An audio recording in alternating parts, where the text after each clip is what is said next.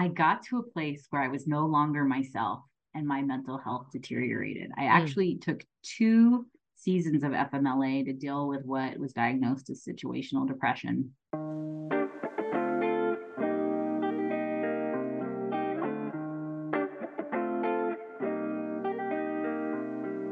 Welcome to the Divergent Woman podcast, where we feature inspiring stories of first-generation women entrepreneurs who have broken barriers and defied the odds. Today, I'd like to welcome Ariana Palumbo, CEO and founder of Purposefully Connected Life, a company dedicated to empowering women to achieve balance and fulfillment in both their personal and professional lives. With over a decade of experience as a certified life and executive coach and a master's degree in intercultural youth and family development, Ariana has worked with women entrepreneurs from diverse backgrounds, helping them navigate challenges with grace and confidence. Thank you for joining us today, Ariana. How are you?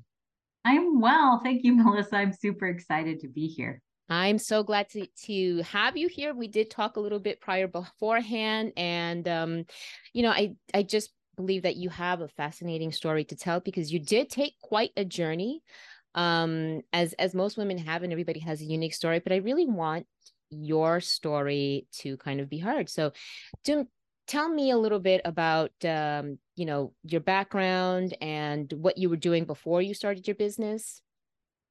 I'd love to.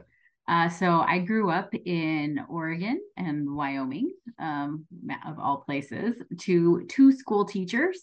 And I grew up with the white picket fence and, the 2.5 children and, the dog and the et cetera, et cetera. And even really at an early age, teaching was never really my go-to. I have an older sister and she was like, I'm going teaching and I can't wait to be a teacher and all those things. And I Mm-hmm. always kind of felt myself straying a little bit from that path, the very vanilla existence that we had. I just kind of find myself being lured away. Ooh, I'd like to be an author, or ooh, it'd be really fun to be a journalist, or Mm-hmm. those kinds of things. So I did end up in the University of Montana with working on a journalism degree. Again, kind of that entrepreneurial spirit coming out, the like going to find your own destiny story Right. and sharing that with the world. Mm-hmm. And even crazier than that, I found myself taking random trips around the world, like which my parents supported but didn't necessarily love. So, shortly after September 11th, I found myself in Kenya, and later I would go on my own and do a trip to Sudan shortly after the conflict in Darfur broke out 20 years ago. Wow. So And you're an adventurer. You're yes, and right. I'm always willing to take risks. Mm-hmm. It's Mm-hmm. funny about September 11th. I should probably tell this quick story so people get a real sense of why I didn't really ever end up in journalism. Is I was the news director at our college radio station when the incident on September 11th occurred.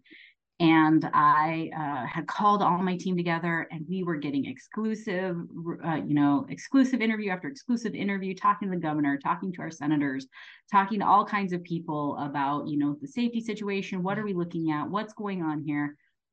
And it was phenomenal. Like, I just remember feeling like so elated and so thrilled with what we were doing. Only to gather my team at the end of the day, tell them they did an excellent job, go home, watch people plummet from the World Trade Center and go, how can my best days be the world's worst days? Wow. That's an emotional roller coaster. Yeah. That's an emotional I roller finished coaster. I finished the degree, but I never really ended up in journalism. But it was definitely one of those things, like many in my generation, that really kind of set a tone for what I was expecting the world to be like, or what I was hoping for. And so I got the degree, and then I ended up teaching. Oh And no. yeah, yeah, for 2 years. And then I ended up working for a nonprofit, and I ended up in social work. I got my master's degree in intercultural youth and family development. Say that 10 times fast. You did very well in the introduction. Um, and I just found that the human stories again were really interesting. So it's not Mhm. like I ever really left journalism, but I started to kind of find this little entrepreneurial spirit, although I didn't know what it was. Mm-hmm. And I ended up going into the Peace Corps, into the Peace Corps in Peru. And if you know anything about the Peace Corps, you have a lot of downtime. Oh, okay. I did not Yeah. know that. Well, for me, there was a lot of downtime. There's just a different way of to do things. We would set meetings to set meetings to set meetings to set meetings. Every day I'd walk down to the school to go meet with teachers and talk about, what do we want to do? Do you need me in the English class? Do you want me to come and teach you some teaching like activities you can do? Because it was very rote learning where I was at. And, I'd come and I'd sit there and they'd be like, oh, Ariana, can we meet again tomorrow? I'm so glad you came. Can we meet tomorrow? Or can we meet in a couple days? Right. I'd be like, sure, I'll be back. And I'd come back down just to meet at another time. And it was awesome. Like I love the people I worked with, but you also really had to find your own projects, So I taught computer classes and I taught I taught how small business classes and I taught how to, I got supplies for a garden for women who, needed their children to eat more vegetables. So it was just really interesting, kind of all of the opportunities you had to do, but I was purely responsible for what my projects looked like. Right. But it sounds like already the sort of the seeds for an entrepreneurial life were starting to be sown there, because between teaching the small business courses and having to not waiting for an assignment, but really just creating your own path within the Peace Corps, it sounds like you were already starting to exhibit some of those habits that entrepreneurs have. For sure. I definitely feel like it laid some groundwork that I didn't realize it was laying down, because in my head, I was going to go back to the States and find a job in some kind of social work kind of environment, which I did, and go spend the rest of my days helping people like I had done in the Peace Corps and in my trips to Kenya and Sudan. And I got really itchy. It got like, that nice warm wool sweater, right? It was super comfortable and it was warm and inviting and it felt safe, but it was just a little itchy, little itchy. So I tried to take on a different kind of social work and I liked it for a while and I got itchy. And so I was like, well, maybe I'm ambitious and maybe I just need to be a supervisor. So I became a supervisor and a manager, and it was still itchy. Right. And I went on to something else. I went on to government work, thinking, okay, well, I can still help people over here. And, again, kind of moving up the ladder. And it just still felt itchy. It just never really got to a place where it felt like it was a cashmere sweater. I'm bilingual, so there's this word that my father kind of used to describe himself, and he said, "You're like, you understand what I mean," sort of like insinuating that I am like that too, is being inquieta and not being able to sit still. Not, it's just it, like you said, you're not comfortable enough to take up that space. Like you just got to keep moving. So it sounds like you weren't really feeling comfortable in the different spaces that you landed. What was that kind of now tipping point? Where did you say, maybe I should start a business? So I was working for the government here in the state where I live in now, and it was as bad as you would think it would be, right? Highly toxic, an uncreative environment, really needing to like please the Joneses. My people pleaser just came out like crazy. You were just trying to keep up with everyone else working there 50, 60, 70 hours a week. Yeah. And I got to a place where I was no longer myself and my mental health deteriorated. I actually took 2 seasons of FMLA to deal with what was diagnosed as situational depression. And during the second time, I'm like, okay, fool me once. Shame on you. Fool me twice. Right. Now I need to make some changes. I definitely was prescribed medications and things like that. And when I was coming back from the first one, everyone was like, everything's different. There's a new boss, there's a new director, there's new whatever. So come back and give it a try. And I did. And for a while it was okay again. And then again, things started to deteriorate until like I found myself crying in my office every day, which just isn't like me. I wouldn't say I'm a bubbly personality, but I'm definitely a bright personality and warm. And I just found that like really disintegrating. And so I went back to, I was going to counseling. I was getting like the free counseling you can get through a lot of employers. And we were starting to work through some things, but I also talked to my primary care physician, who was a wonderful, wonderful woman. And I remember her saying, okay, this has happened twice now. Like, what's going to happen? And I kind of said to her, I think this is me needing to like figure out what the next step is. So I'm going to take these 2 months. I never took 3 months. I just took 2 months, and I'm going to go and like figure out where I go from here. And I applied for some jobs, but I wasn't really hitting anywhere. And I just thought, I have to get out. Like, I have to get out for my mental health. They were going to actually, they knew better, but they were going to actually give me a boss who didn't like me. Funny looking back on it now, because it's like, well, of course you wanted me gone. Like, you didn't want the person who was saying, hey, let's stop and think about that. Or, hey, let's just focus on these important things so we can move the needle, right? Or I don't want to play your game the exact way you're playing it. Can I play it a little bit differently, right? The entrepreneur. The entrepreneur found a better way to do it, but the bosses didn't like it. Or the entrepreneur just wanted to try something else. Who knew if it was the better way or not? And they weren't really conducive with it. And so I did take that 2 months. But I also started to like drum up my contacts and start to think about, all right, if I'm not finding another job, not to mention those jobs don't feel great and don't lead me to a great place, where do I want to end up? Remember I said I came back and things were better. So I had a boss during that season. And I remember towards the end of his time, I gave him my resume and I said, where can I go from here? And he was like, well, you can become an auditor or a lawyer. And I like wanted to cry. So it meant that my resume wasn't even reflecting what I wanted to do. Wow. And that's when I started to take life coaching. I got my life coaching certification, and I started to look in an executive coaching certification. I got them at the same time. And I thought, you know what? I think there's a better way here. So when I went on FMLA for the second time, I started to go, okay, I've got these like things in place. What can I do with them? And ultimately ended up consulting. And it took a little bit, consulting and speaking and coaching. And ultimately it took a little bit of time and some marketing and some whatever. But I turned in my letter of resignation, and I didn't look back. And I gave him like 3 more weeks. I worked it out with my boss and said, how long do you need me? And he said, I need you to finish up this project, and it'll take about 3 weeks. And I said, great.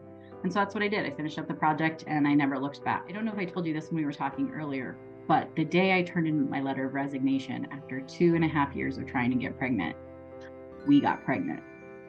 Wow. Okay. So this kind of ties into exactly what I was about to say. Yeah. So I tell this to my kids all the time, that mind, body, and spirit are connected.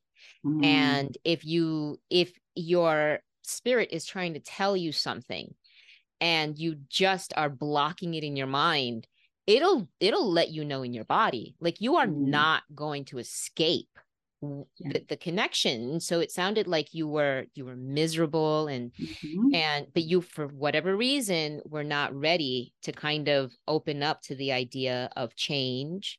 And it came out in your body. And then when you left, everything opened up. Your body, your mind was released, your body released, and made space for the baby you've been trying for. That's amazing. Yeah.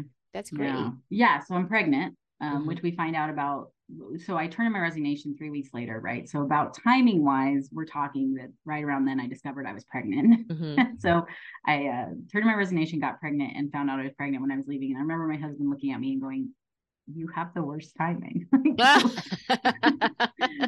I didn't have a backup plan. And I think that's why I stayed as long as I did, and why a lot of us stay as long as we do in situations that are not good for us, right? It's still safe. It's still like, I was still going to get a steady paycheck. Like, I didn't know where the money was going to come from when I walked away. Right. And I slowly learned that it was going to come. It was going to come. And so I it was challenging because I was pregnant.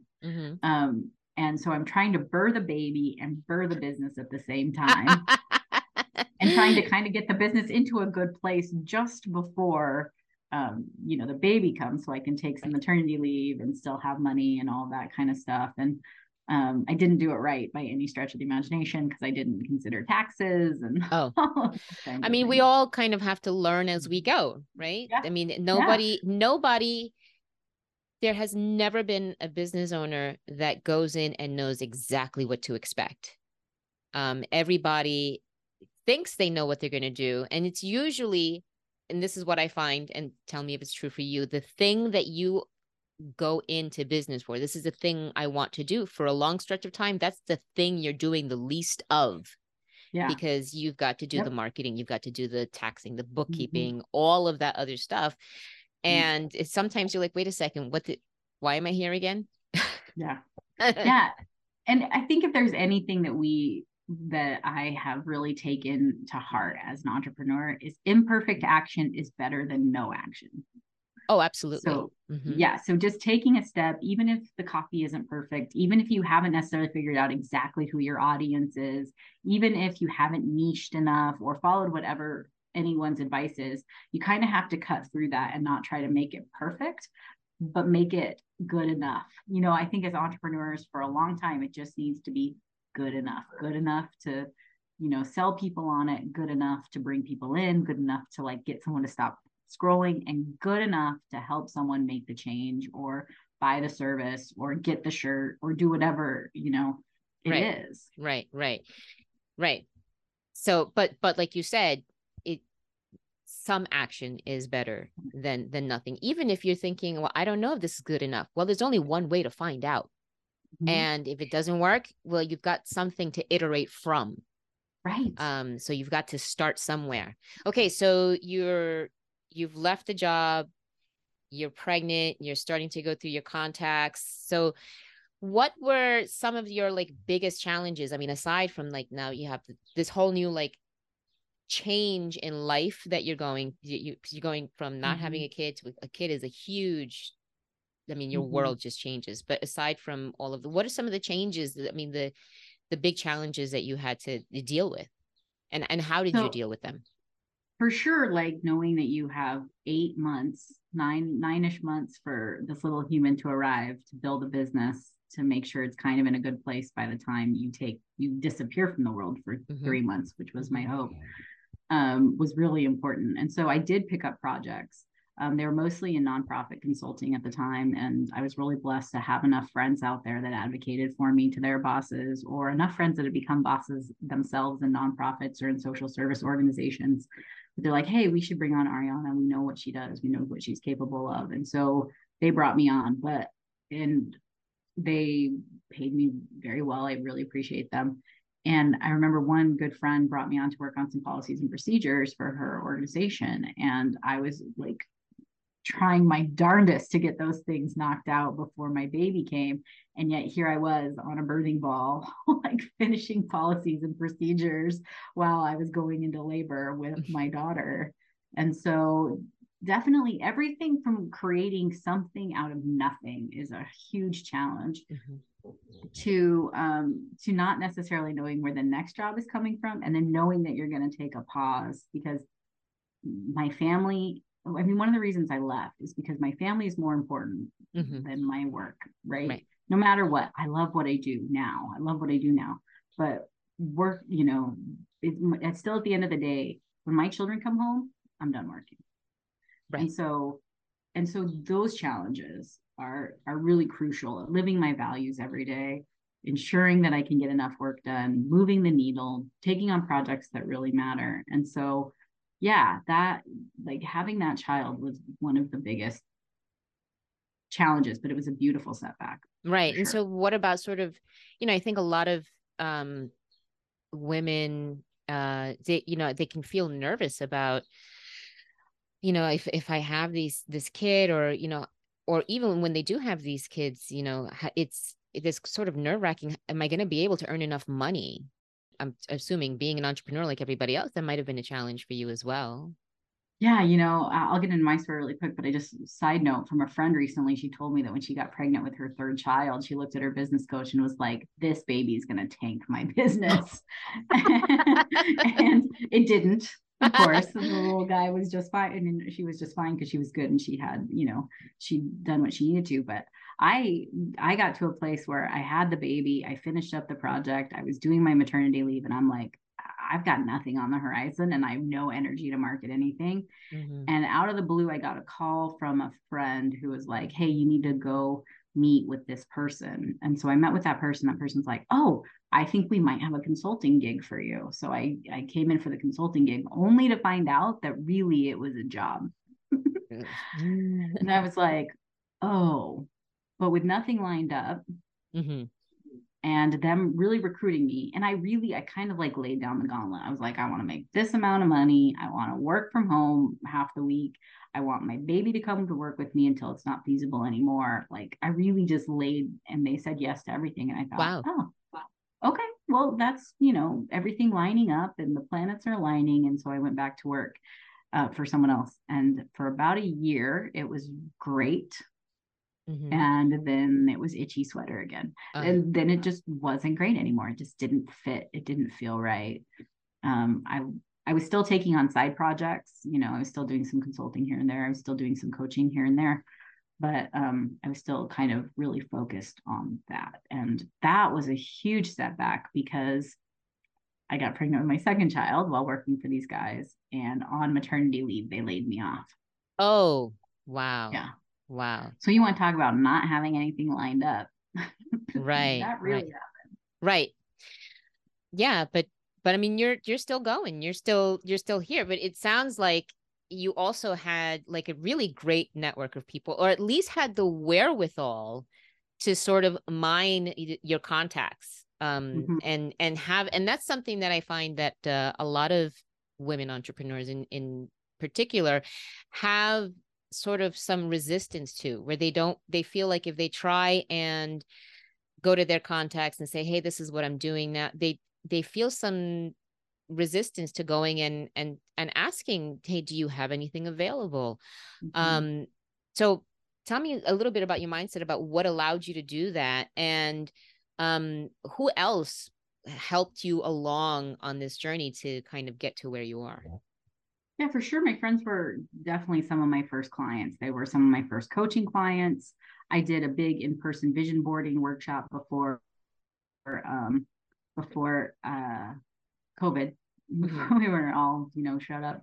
And a bunch of my friends took it, and like I made really good money that day. And so friends have been incredibly supportive, and they're not buying, I think, just to support me. Mm-hmm. They believe in my message, and they know, like, I think a lot of people go, there's tons of coaches out there. I don't think people realize that, but I think a lot of people go, this life coaching thing, what is that? And what does it do for me? And how do I find one of these life coaches?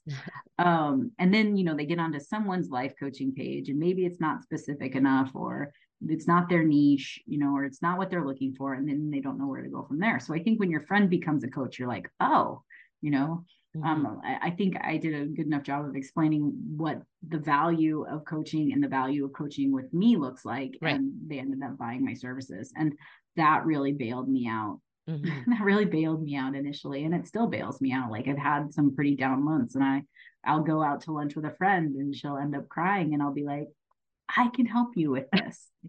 Like you don't have to live here. Like let's get together, join my group coaching program or join my one-on-one coaching program, and let's get through it. And the next thing I know, I have a friend who's, has bought a package, and, my family continues again, growing.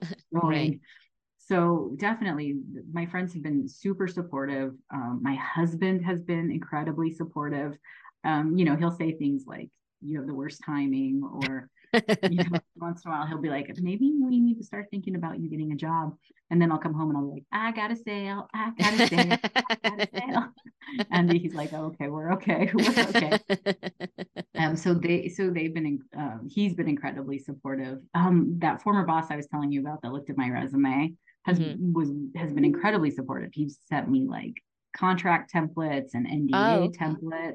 Yeah. So like even just doing fundamentals. And I remember sitting down with him initially. He's in a different line of consulting. And so he like gave me all kinds of advice about consulting, and like, here's what you can do and how you can do it. And then surprisingly, my family has been both um, curious about what this looks like and supportive at the same time. So on one hand, like when I got laid off, my family's like, well, what are you going to do? You know, when do you not make enough money that you go back to work? Like what I'm doing Right. isn't working. But then on the other hand, they're like, wow, like I see what you're doing on Facebook and I think that's really cool. And I have friends who talked about you and I told them what you do and they think that's really neat. And so, there's definitely like my dad has been one of the most supportive, and I think that down deep in his spirit he's probably um what do you say, inquieta.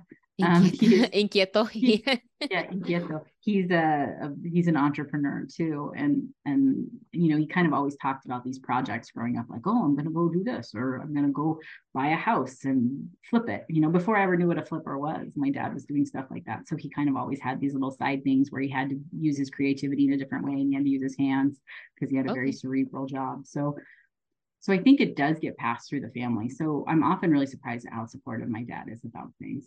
So your dad he had like little side hustles kind of thing. Is Mm-hmm. that what it was? Yeah. Okay. Yeah. So that was A sort of friend. maybe where that little seed was planted. Yeah. It's funny. After we talked the first time, I went back to both my parents and asked them what their parents did. Mm-hmm. And I do have some entrepreneurs kind of further back, which entrepreneurship back in, the ages before, our great grandparents and our great great grandparents, it was less. Well, first of all, it wasn't called entrepreneurship, but it's Right. what a lot of people did, right? They had the Right. little corner store, they were Right. farmers, or like my grandma in Wales had a boarding house. So Right. if you Yeah. go back far enough, there are more entrepreneurs than you realize. I think entrepreneurship really became uh as rare as it is now only after the industrial age, right? Yeah. Once the world became industrialized and there were large corporations that could hire large groups of people, then people didn't have to have farms or, have little stores. And yeah, I mean, it was on both sides of my family. They were my grandparents on my father's side, my great grandparents on my mother's side, Mm-hmm. had farms. And on my mother's side, I could see on the U.S. Census, Mm-hmm. the tobacco, the bananas, all the things that they sold that they had to grow and they had to sell. Mm-hmm. And so even though I didn't see that in my world, and my father sort of had this like aversion to entrepreneurship, I think epigenetically we do sort of retain some of that skill set, because there Mm-hmm. is a skill to it, and that courage, Mm-hmm. which is now required. Back then, it wasn't courage. Back then, you didn't sell, you didn't eat. And so it was almost courageous not to have a business. Right. Right. But today, it's sort of going against what we have been set up to do. It's the big sale is go to school, get a degree, find a job, work for somebody, Mm-hmm. retire, go away. I mean, that's Yeah. basically the story. Yeah, I think that this kind of innate yearning to do something else is I think is a very interesting one, especially in women, because it's in a world that was not made for us, and Mm-hmm. it was not designed with us in mind. Well, and one of the things I think is really interesting to build on what you're saying is for our Black sisters in Mm-hmm. entrepreneurship who really have, in the cross sectionality of everything, have to deal with the challenges of trying to find a job. And so, in a lot of ways, they have had to hustle for things in entrepreneurship and have really paved a way Right.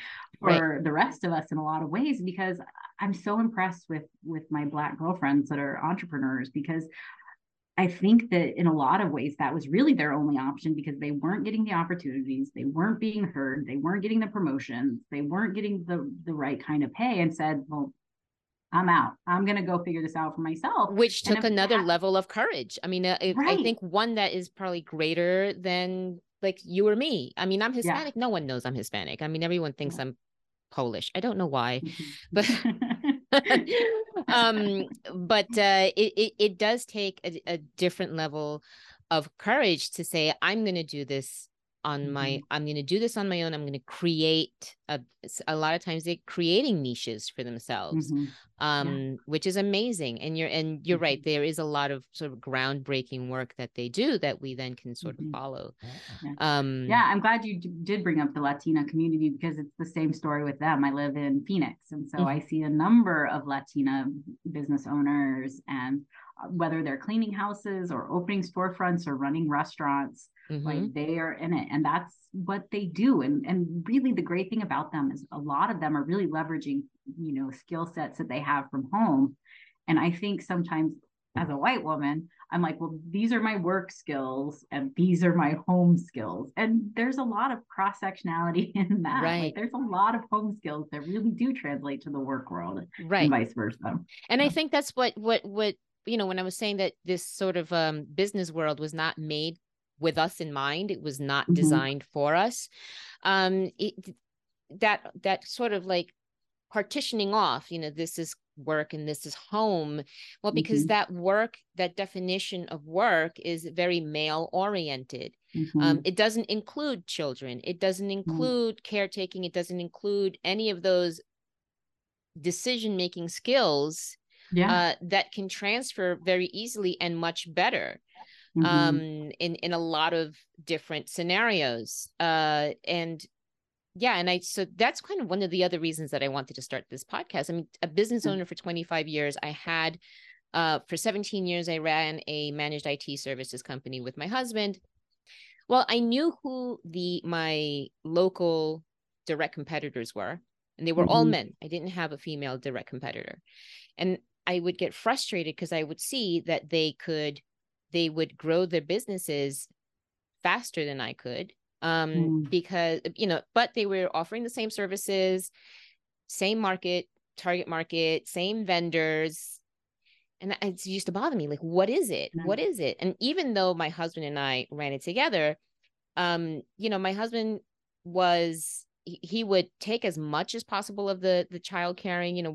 He would come home and cook and so on and so forth, but he wasn't going to nurse the kids, and when they're little babies, it's very mom intensive. Yeah, they want mama all the time. They want mom all the time. And not only that, I wanted to be with my kids because I wanted to have both. And so that's the other part of this sort of world that was not built for us, where it's almost like they're requiring us to choose either this or that. And I wanted both. And because of that, it dawned on me that what was going on is that my competitors were able to go and network 4 or 5 nights a week. They were able to go to the golfing, events on the Saturdays. And the whole time their wives are raising their children, which is fine. But it just did not give me the same availability to succeed that it gave them. And additionally, when I would go to these networking events, and I mean, I resorted to buying these like Avon rings that were like huge honking cubic zirconias and that look like engagement rings and diamond rings to kind of be like married, and I would still get hit on. And so it was less of a networking event, more of a pickup scene, which was irritating because they weren't doing that with the other men. With the other men, they were having really true collaborative conversations. Oh, what do you do? Oh, give me a call. Not with that. Those weren't the types of conversations they were having with me. One guy told me, "You're too pretty to be a geek." So it's very limiting. It's limiting. It's outwardly limiting. It's not something that I was like, I don't think I can. It was just, you're not given the opportunities because you're not seen in that way. You're not given the opportunities because you don't have the availability for those events that these people have. And so it's frustrating. But then I thought about it and I was like, well, I think they need to stop trying to play by those rules and start defining their own playbook, their own, what is success for them. And it doesn't necessarily have to be $30,000 in 30 days. It doesn't have to be, resource attaining. I mean, yes, resources are necessary, but let's kind of maybe reprioritize and not make it so male dominated. And let's Instead of competing, let's collaborate. Mm-hmm. Because when Right. we collaborate, we have more to offer. Everyone gains more. And there is certainly, this scarcity mindset. There is more than enough for everyone to eat. Absolutely. Absolutely. Right. So those are some sort of the challenges I've faced and some of the things that I would like to see change. And I think hopefully our generation can make a significant shift for the next generation. I love that. I think you're right. I think that, and I think this has to happen in so many facets of society, but we have to look at women entrepreneurs different and what our roles and responsibilities are. I think the other really interesting thing is after COVID, they talk about like no one wants a job anymore and no one's working anymore. And I think what they saw happen, especially for females, was a lot of women going, I'm going to homeschool and I'm going to make money. And so I can't do that by working these traditional jobs. I'm going to have to stay home and figure it out. And whether they did, these M2M kind of like sales, whether they took up Mary Kay or something like that, or they, became a virtual assistant, or like you or I have done, coaching and, technology consulting and all those kinds of things. Like, I think they've had to themselves say, I'm going to do this differently. Right. And I think you're right. COVID gave an excellent opportunity for no one to put any limits on that. Yeah. What were they going to do? And they tried, once COVID was so-called over, it's not really over, but once the threat was as large as it was, and they started demanding people to come in, that's when people were saying, no, we know there's a better way, and that's what we're going to do. And then suddenly nobody wanted to work. Right. Nobody wanted to work. Right. I'm like, nope, now we're all doing gig work. Now we're all over here being entrepreneur. Yeah. Right. All right. So tell me a little bit about how your business has evolved over time and some of the key turning points or milestones that you've hit in your business. Sure. So I started out really doing consulting, doing like these nonprofit social services consulting. And the further I get down my path of coaching, I think the more I move away from that, and to the point where I recently made some very strict decisions and created some very strict criteria about what kind of social service consulting projects I pick up, in terms of cost, time, and travel and those kinds of things. And so that's kind of died down while I've been ramping up my coaching business and my executive coaching business. And so it's been, for me, niching is really, really hard because I am an incredibly honest person and I'm an incredibly communicative person. And so it's been really hard for me to go, I help women entrepreneurs, or I help single women, or I help single women entrepreneurs, right? Like how do you, it's been really a challenge. So I have kind of flip around on niches quite a bit, but I really end up coaching the same thing to whomever comes, because what I'm really offering is simplicity. I'm really offering pinpointing your passion and helping you figure out what you need to do to be the most productive, to be the most you, to own your truest and favorite identity. And so that happens no matter what the background is. But I find that I can do shiny object really quick if I don't just come back to, I teach, I coach women on their identity transitions. I coach them through making a simpler life, setting boundaries, developing priorities, living their values, and crushing their goals. Right. So it sounds like you help women get rid of their itchy sweaters. Yes, that's exactly what it So you have some experience with that. Oh, 1000%. Yes. So if you're looking back on your sort of journey as a first generation female entrepreneur, what advice would you give to others who are starting out, or maybe they've already started, but they find that they feel stuck?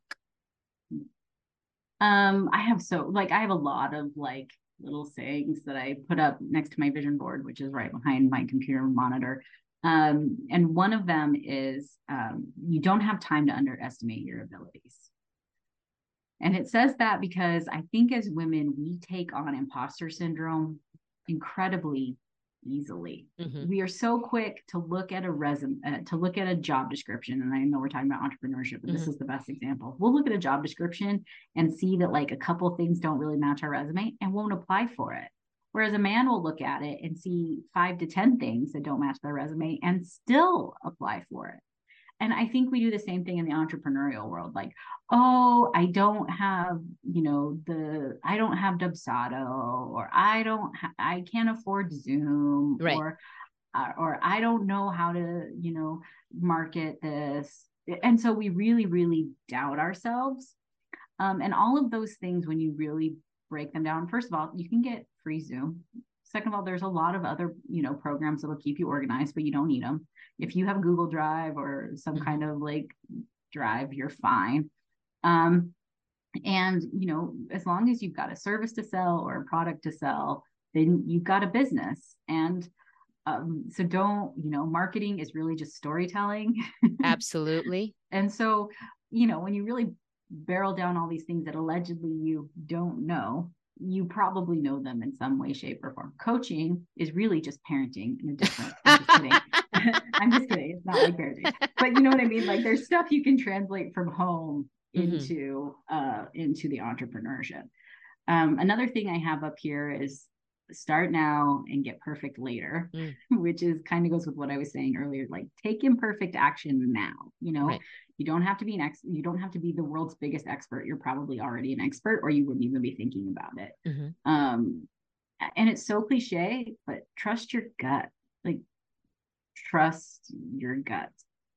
Right. And for women who are maybe a little bit further down the pathway, one of the things I will challenge you to think about is really evaluate the things that you are doing that actually move the needle and get rid of everything else. Because if it's not moving the needle, if it's not making you money, if it's not getting you more clients, if it's not getting you more sales, or whatever your goals are, then it's just noise and it's a complete distraction from you being your best version of yourself. And that takes a level of honesty that might take some practice to do.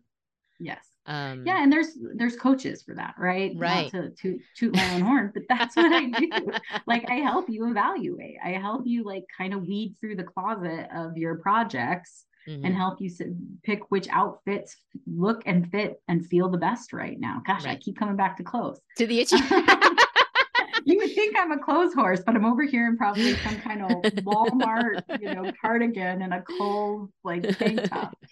You should make that your new logo, an itchy sweater. Itchy sweater. Get rid of the itchy sweater. Right. So where do you see your business going from here? My success is inevitable. I have this great business coach. See, I believe in coaching so much. I get it myself. She's fantastic. And early on in our coaching, one of the messages she implanted in my head is my success is inevitable. And so even on hard days, even when I'm not sure about my marketing message, even when I'm taking imperfect action and crossing my fingers for something to happen, my success is inevitable. I didn't have necessarily a great month last month, and I'm a little short. I had to pull from business savings, but ultimately I know that I'm on the verge of a great month this month. Like a down month doesn't mean I'm going to have multiple down months. It means that I'm going to have a down month from time to time, and I'm going to have like really elevated months. And so it's just to keep moving. So I'm really excited. I've got a lot of really great, not a lot. I have this very vital few programs and offers and freebies coming up that I am super, super excited about. Okay. All right, great. So it sounds like also part of being an entrepreneur, one of the important things is also sort of preparing for those down months, right? Making sure, because it's volatile, right? You don't know. It's not like when you get a paycheck, and even when you do get a paycheck, like you don't know when that paycheck's going to stop. Like my parents, my father worked for the Department of Defense 35 years. My mother worked for the Department of Education 25 years. Those kinds of jobs, unless they're government and even sometimes government jobs, I mean, they just, you're not going to see that kind of longevity in a so-called secure paycheck. They're not as secure anymore as they have been in the past. But if you are going to be an entrepreneur, you do have to kind of establish your own security to get you through those inevitable waves that everybody goes through. Yeah. Yeah. I mean, if just to do simple math for everyone to figure out how much you need to make per month, it's literally take all of your expenses. If you don't have retirement built in there yet, build it in and then double it, because 15 to 18% of what you make needs to go to taxes.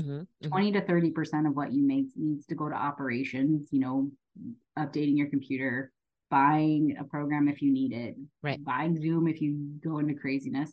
And then another 10% should be your profit that you just set aside and take out every quarter for whatever you want. So really, that's pretty much 50%. Right. So, and then only whatever that is that you figure out that you need, even when you have great months, don't take it all out. Put it into the savings and keep paying yourself the steady income that you have figured out that you need to, pay all your bills, get the groceries, live your best life. So have things for self-care and still have time for retirement. And just whatever that is, pay yourself and then put the rest in business savings. It saved my behind, it saved my behind. So. Right. That's great. So you were talking about that you have all these great, well, not all these, very specific few new freebies and things that are coming up. You got anything you want to share with us? Yeah, for sure. Especially for female entrepreneurs. I have a great one-on-one coaching program that's always available. It is definitely about getting down to brass tacks, figuring out who you are, what you're all about, and which projects and which things in your home life and your personal and your business life that you need to take on. And so you can definitely hit me up for that. I have a freebie coming out that I'm super proud of. And let's see if I can remember the name. The Trailblazers Guide to Smashing Your Business Goals. Oh, okay. Yeah. It's a workbook that will take you through how to get a vision for your life and boil it down to goals, action steps, habits, and some surprises that I'm not going to let people go know. But I mean, that sounds like a great tool. I mean, I know it can be very, very easy to lose focus. And then when you lose focus, you're not even really aware that you've lost the focus. You just don't feel like anything's working until you then have a tool like this. And then you can start to kind of write things out and refine. And that's when you realize, oh, I didn't have focus. And now I do. And now, and I know firsthand that it really does make a difference. Okay. So is there going to be some place where our listeners can pick it up, or? The absolute best place to follow what I'm doing is I have a Facebook group called Women Living Without Limits. So talk about, and that is a great place to go where I post everything and people hear about everything I've got to offer there first. So you'll learn about my one-on-one, my group coaching programs, and this awesome freebie will be posted in there too as soon as it gets done. It's almost done. And depending on when the show comes out, we can put it in the show notes. Yep. You can also check me out at purposefullyconnected.com. And on Instagram and Pinterest, I'm at Purposefully Connected Life. And then you can find me as Ariana Palumbo on LinkedIn if you're really that interested. That sounds great. Thank you so much, Ariana, for talking with me today. This was a really great conversation. I think there were so many things to kind of pick and learn from this in your story. I mean, just that I really love that part where, it was 2 FML leaves where your body was like, knock, knock. Yeah. Knock, knock. Yeah. Knock, knock. I've got something to tell you. Wake up. Yeah. I think a lot of women will probably resonate with that and maybe start to listen a little bit more to their own spirits and maybe start taking off that itchy sweater.